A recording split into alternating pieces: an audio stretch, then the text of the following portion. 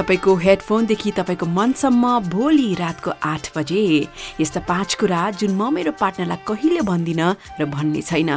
तपाईलाई मन परेको मान्छे तपाईको बुवाआमाले मान्नु भएन, के गर्ने अब? एउटा ख्याति प्राप्त प्रेम कथा दुई नायक नायिकाको जुन गोप्य गुपचुप गुमनाम रह्यो तर असफल रह्यो। एउटा लभ गेम खेलाउँछु, तपाईको माया कतिको गहिरो छ। साँचो माया सबैको भाग्यमा हुन्न भन्छन्, के सही हो? एउटा मिठो प्रेम कथा छ। सो को सुन्न आतुर लेख्नुस् त कमेन्टमा।